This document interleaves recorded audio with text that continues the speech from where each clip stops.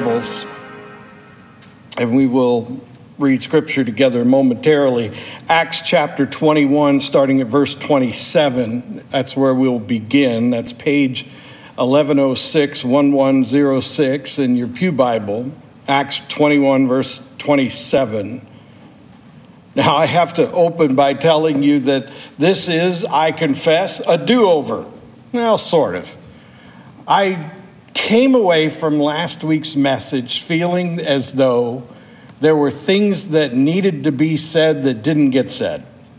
And it started with the way I butchered the scripture reading, right, Adrian? Hey, I thank you for plugging the Echo podcast. Adrian and I have been talking about doing that for a long time, and we finally got started.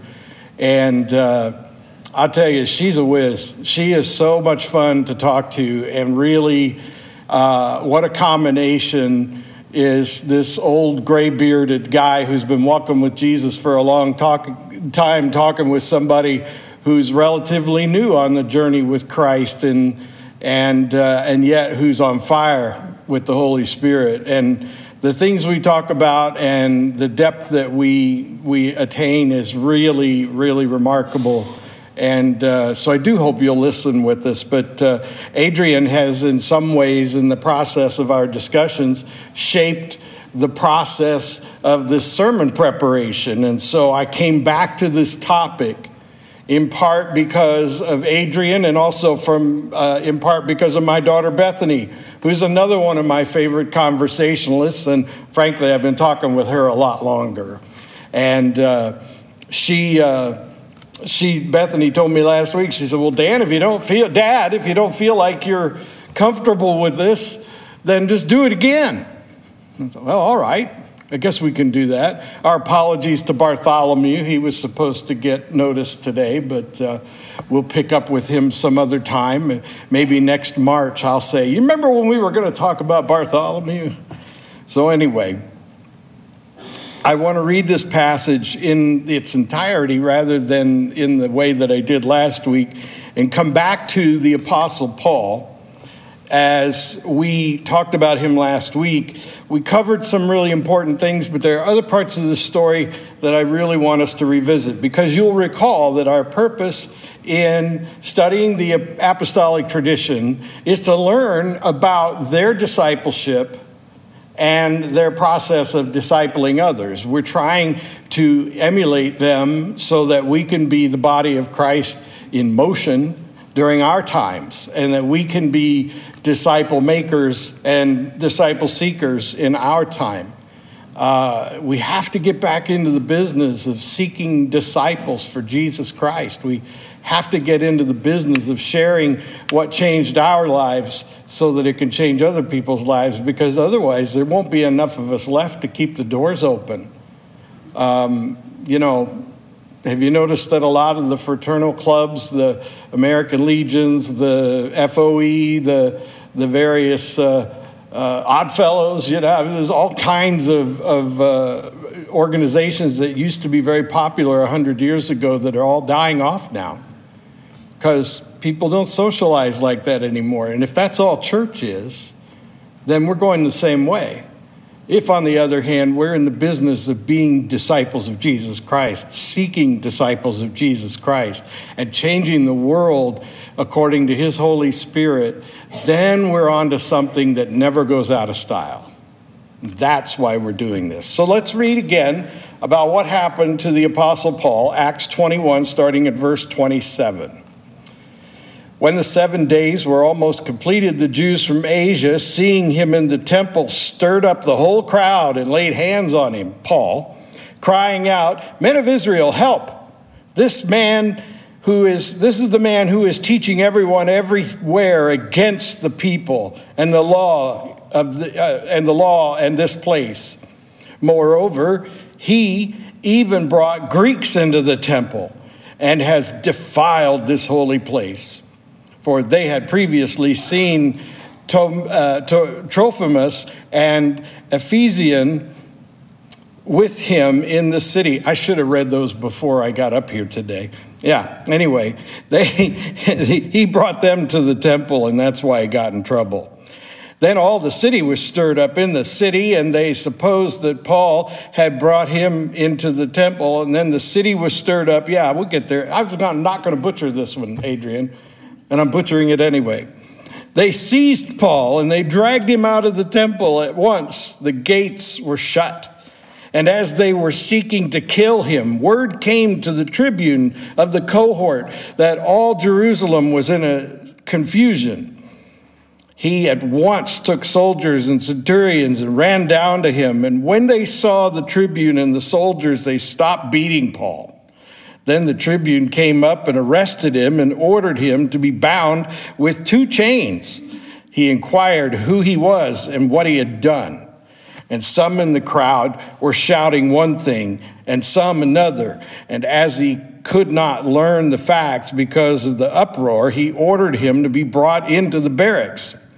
And when he came to the steps, he was actually carried by soldiers because of the violence of the crowd. For the mob of people followed, crying out, "Away with him!" As Paul was about to be brought into the barracks, he said to the tribune, "May I say something to you?" And he said, "Do you know Greek? Are you not the Egyptian then who recently stirred up the revolt and led the 4,000 men of the assassins out into the wilderness?" And Paul replied, "I am a Jew from Tarsus in Cilicia, a citizen of no obscure city. I beg you, permit me to speak to the people."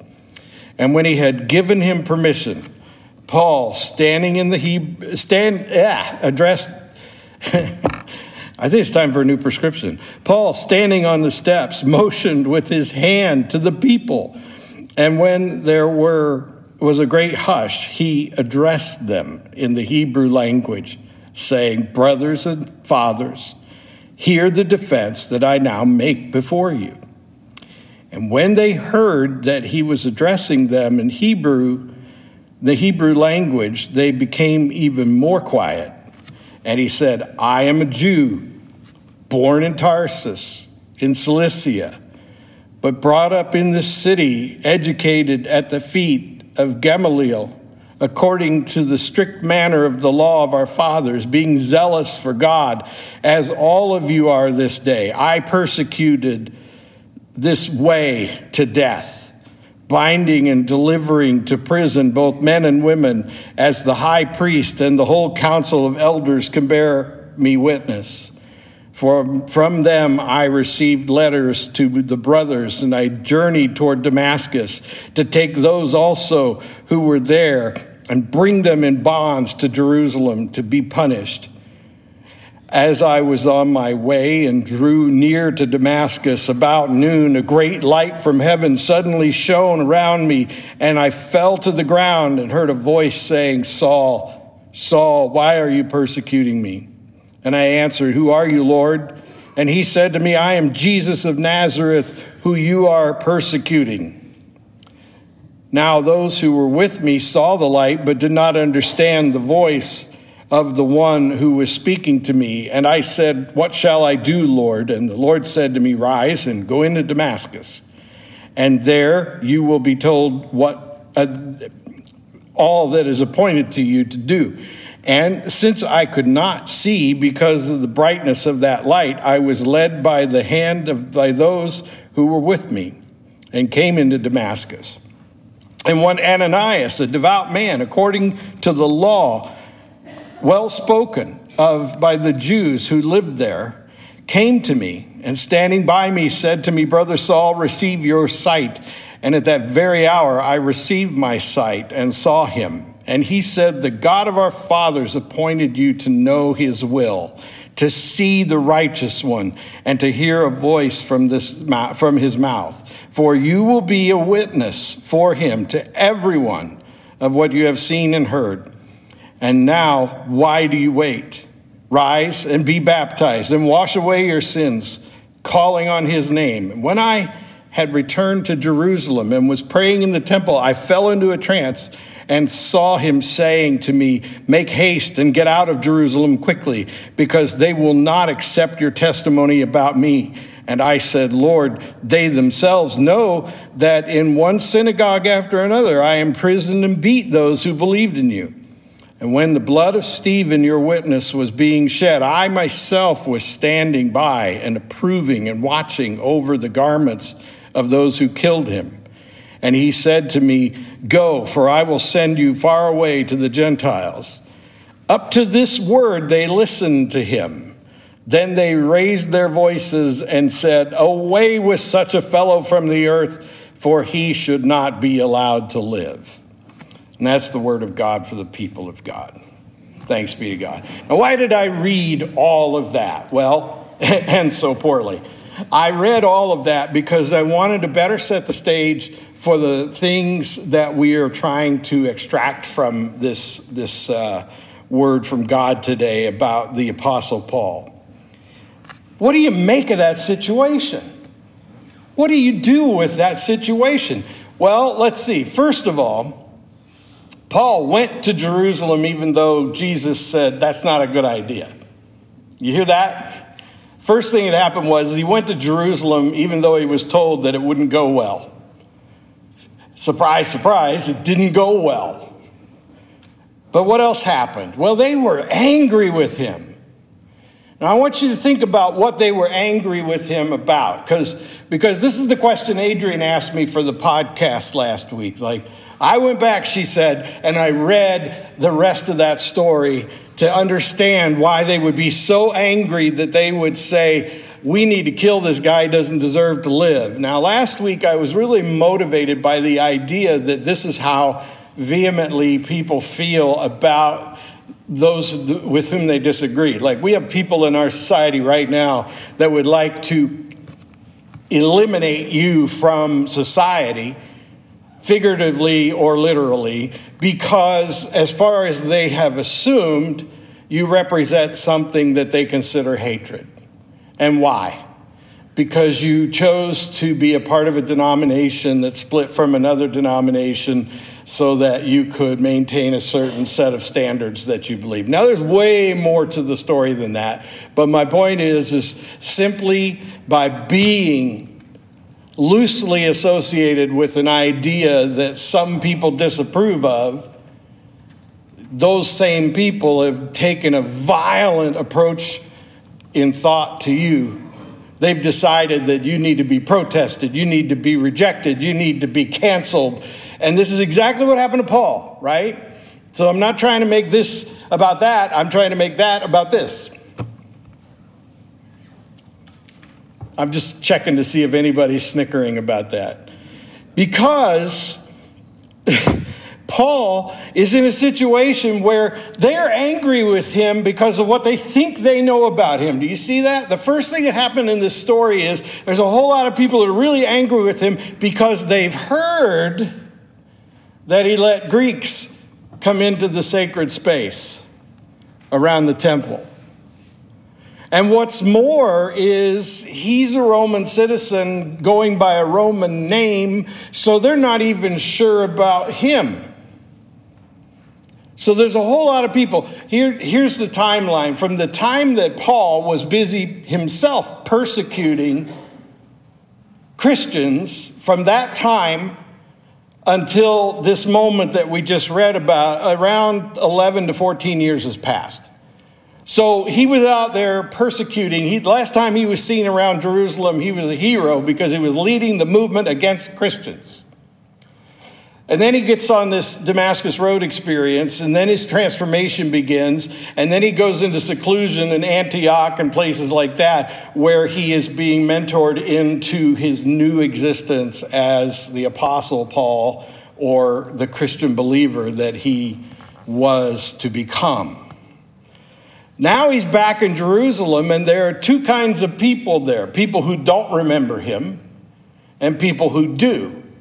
And the people in the temple area around Jerusalem who don't remember him, all they know is this is the Roman guy who brought Greeks into the sacred territory. And they're really angry. They are furious about this. They hate him because of guilt by assumption. You ever heard that old saying about what happens when you assume? Well, don't worry, I'm not going to say it up here in the pulpit on the internet and everything, but it's a rather colorful statement. And that's what happens when we assume. We make a lot of unnecessary trouble for ourselves and others because we didn't bother to get the facts, because we liked what we were hearing and decided to accept it as truth because it fit our feelings. And feelings aren't nearly as reliable as facts. And feelings can change, and feelings can stir up other feelings, and we can get into a feelings frenzy with others. It's not unlike a blood frenzy when the sharks, start gathering around something in the water. And so we get into these frenzies of feelings, and it doesn't even matter at that point what's true. We're just comfortable reacting to the things we want to be true. And so it was with Paul. This was the guy who came back after being absent for so long. And rumor had it that he was a friend to the Gentiles. And the Jews would have nothing of that. And you know what happened in Jerusalem at the time is that the situation where, so if you have the benefit of historical hindsight, they don't know it yet, but they're just a couple of decades away from the utter destruction of Jerusalem. They don't know it yet, but they're on the verge of having pushed the Romans so far that the Romans retaliate violently. They bring down the superpower on the city of Jerusalem, and there's a siege that is horrific that is followed by the utter destruction of Jerusalem. And this all happens around 68 to 70. And in the meantime, the situation is deteriorating. And the political parties are becoming more and more polarized, and religion is becoming more politics than spirituality. And so all this stuff is happening in Jerusalem at the time is very similar to what we see in our country right now, isn't it? There is this polarization that's going on. And Paul has entered himself right into the midst of what used to be familiar and safe territory, and now it's hostile territory, very hostile. And there are people who are very angry with him for what they think they know about him. And he thinks, well, all I got to do is set the record straight. Have you ever wondered if that would fix some of the things that you see happening around our society? Well, if these people would just shut up long enough for me to tell them the way it really is, we could get this settled. Do they ever shut up?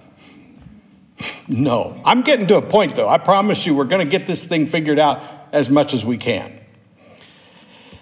They don't. They just yell louder because they've already decided that you shouldn't be heard. They've already decided that whatever it is you have to say isn't worthy of consideration, so they shout you down. And if it hadn't been for the intervention of the Roman military, Paul wouldn't have had a chance to share his testimony. But as it is, he is allowed to share his testimony. And he utterly shocks the crowd of younger people who didn't know him 11 years earlier by speaking their native language. So he's got their attention for a couple of minutes because he's speaking their language. And he proceeds to tell this story of how he changed from being like them to being a thoroughly devoted follower of Jesus Christ. And as soon as he gets done telling that story, they go nuts and they're ready to kill him on the spot. Why? Because now he's added to the rumors about him a fact that they cannot take. He has made himself a total betrayer. He has completely betrayed the people of Jerusalem, the religion of Israel. He's betrayed it. completely. As far as they are concerned, he has admitted that he had his mind changed, that he had his ideas about God and the Torah and the traditions of the people. He's had that changed, and he's admitted it. And they consider that a complete betrayal. How? How could anyone be so swayed by this religion, this movement, these strange people with their belief in a man who raises himself from the dead, and on it goes. And what you realize is that the people that are angry with him and want to kill him are more committed to their ideology than they are to truth. They are more committed to the feelings that inform their behavior than they are the facts. And Paul has just crossed a line with them because he's presented them with something that, because of its plausibility, they have to make a decision. Am I going to believe this? And if I believe this, then will people hate me the way they hate him? And in an instant, they're making decisions about their future. And of course, they're in a crowd that is worked up into a frenzy. It's a mob. It is, in effect, a lynch mob. Okay, so this is the picture. And I don't know about you, but I see all kinds of eerie similarities in this situation to the times we're living in. But it really hasn't suddenly become that way. This has always been part of the human condition. This has always been part of societies and communities. This is why we have the rule of law. This is why we have government. When it's done well and done in a morally sound way, the government and the law enforcement are all here to help prevent such crazy things. But we've got a new situation in our times that is almost impossible to control, and it's the internet. Now mobs gather online and destroy people. In effigy, at least, they destroy you by canceling you. They destroy you by spreading rumors about you and saying things that aren't true and so on. And this is the way that those things are happening now. Now, the question that we want to answer with the last few minutes of our time is, how do we bear witness to our relationship with Christ in times like these?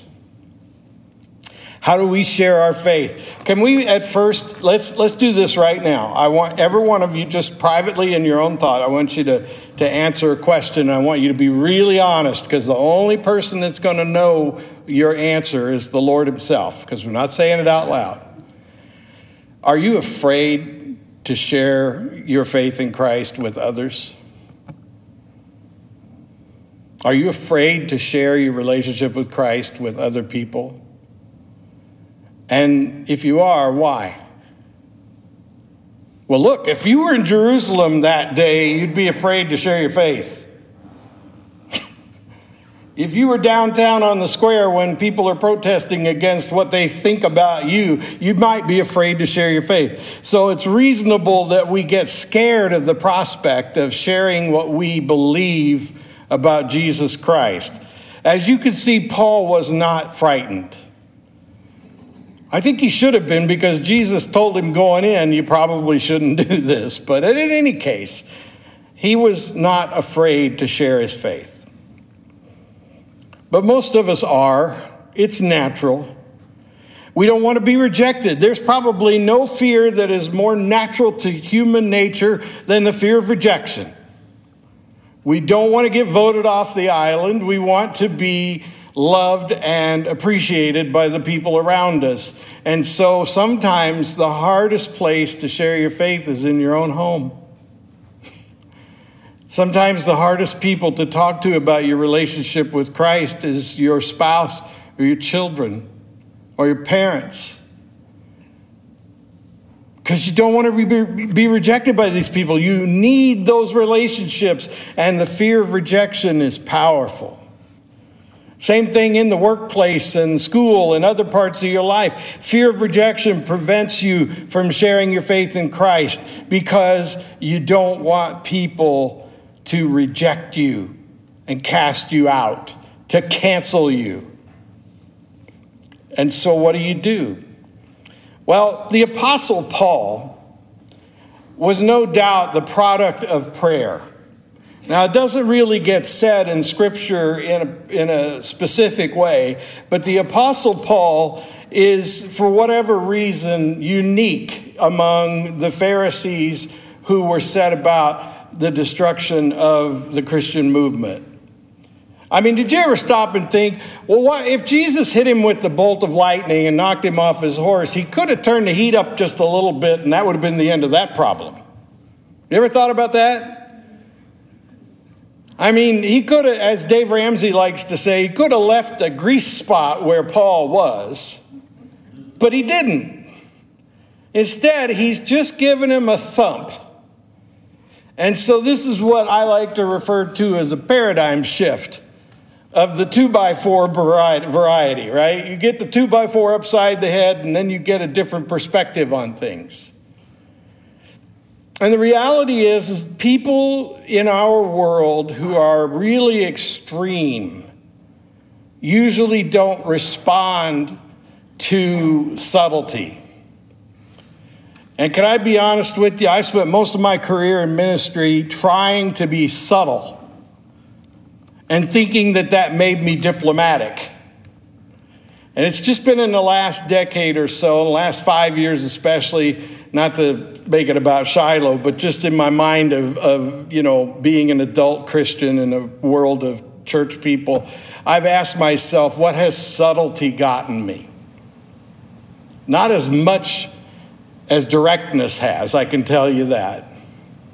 It just takes a lot more courage to be direct, because you will be rejected. There will be people who will say to your directness, well, that's not very Christian. Well, of course it's not, because Christians are nice and subtle, and they don't stir anybody up. Wait a minute, did you just read about the Apostle Paul where he stirred everybody up? He had that place into a world-class frenzy. The Romans were afraid that the whole place was going to come down. Now, I'm not suggesting that we go that far, but let's face it, being subtle and nice, it's not getting it done. It's not getting it done. What we need to learn from the Apostle Paul is you got to tell truth in love, and that means that grace will be, for many people, the 2x4 upside the head that gives them a paradigm shift. Now, what do I mean by that? Well, quite simply, you can't violently oppose people who are violently opposed to you. They're ready for that. What you have to do to shake them up is something completely unexpected. You have to do something completely unexpected. And I'll tell you what the world needs more of now than ever in my lifetime, it's grace. Grace is the unexpected 2x4 paradigm shift. When people are violently opposed to you or prepared to reject you because you openly embrace your relationship with Jesus Christ, you have to respond in grace and watch how it undoes them. I had a conversation with a nice couple here a few weeks ago where I mentioned that one of my favorite methods of dealing with people who are really wound up, whose minds are not going to be changed and they're not going to listen, is to smile politely at them. And when they get done and they run out of gas, and boy, it takes some people a long time to run out of gas, to smile at them and say, I feel sorry for you. I really feel sorry for you. Now, you talk about a 2x4 that gets their attention, they don't know what to say to that. And the first thing they almost always say is, I don't need your pity. Why would you feel sorry for me? And this is where you really get them. You ready? You ready? I want to write this down. You smile and say, I just feel sorry for you. And darn it, there's nothing you can do about it. I'm going to feel sorry for you because that's how I feel. It is so utterly disarming. It's incredible. And in case you think I'm trying to give you a way to get back at people, that's not the point at all. This isn't about sales techniques or anything else. The point that I'm trying to make is that you disarm the enemy of God by doing the one thing the enemy of God cannot resist: the grace of God. Do you see that? Do you realize that the cross looked like a victory to the enemy of God until it was revealed that the cross was God's act of grace? That it was God's victory because it was the ultimate expression of grace, and it's the grace that gets us all into heaven if we'll just accept it. The enemy thought he won because he killed the Son of God. And then the enemy was undone because it was the Son of God who gave himself up as an act of grace for a bunch of people who don't even know him yet. He was thinking of you when he died on the cross. This is what changed Paul.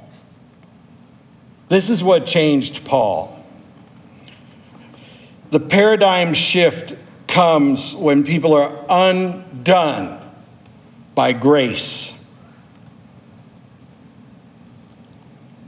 Now, I want to wrap this up as quickly as I can here because there's a point that I want to leave you with. And it's this. The Apostle Paul became a brilliant evangelist to Jews and Gentiles alike. But he was particularly effective with Gentiles. And you know why? Because Jews had no grace for them at all. Remember what we read at the beginning? There was no grace for people outside of the Judaism from which Paul emerged. And so in order to save the people of Jerusalem and the Jews, he preached to the Gentiles, and he preached grace. So I want to give you a challenge. When we think about how we want to do evangelism and outreach in this family of faith, first you have to have the courage to share your faith and risk rejection. It'll be okay. You won't die. You might even ask yourself from time to time, why did I fear that person's rejection? Be honest, my life's better now that they're not in it. Can we be honest? What we need is a clear vision for evangelism, and I would like to share this vision with you. Shiloh's disciples will embrace a deep and wide relationship with the Master, with a capital M, and encourage others to join us in obedience to him. So it's deep, because it's deeply rooted in the Scripture, in the Holy Spirit, but it's wide because there's room. Now here's the mission. We will make wide and easily accessible entryways for all who seek grace and truth. And we will make and embark on them ourselves as we journey a discipleship pathway towards personal holiness, which is narrow at the other end. So what does that mean? It means the front doors of this church should be wide and everybody who wants to come through should be made welcome. But for the sake of Christ, we will endeavor to find our way down the narrow passage that leads to a holiness that is imitation of Jesus Christ. So this is what the Apostle Paul did. He was wide open at one end, like a funnel, but he was shaping people through discipline, which is where we get the word discipleship, which is where we get our idea of doctrine, so that they came out being united around some very specific truths. This should be our model for evangelism. And the only way it's going to work, if it's going to be wide enough to catch everybody at the open end, is if we all are part of it. So all of us need to share our testimony in one way or another. And you can start by practicing on your family. They might laugh at you or something, but they won't abandon you. They won't abandon you, so don't be afraid of being rejected. See, that's the thing that we forget. I used to sell things for a living, so I learned this. People say no to what you're selling, not you. Same thing with your loved ones. They're not saying no to you. They're saying no to the idea that you're presenting them with. So you get to come back and try again. Just keep trying. What else are you going to do with the rest of your life? Watch TV? Let's pray. Almighty God, thank you. Please burn upon our hearts your word so that we are trained and changed by you and your Holy Spirit. Amen.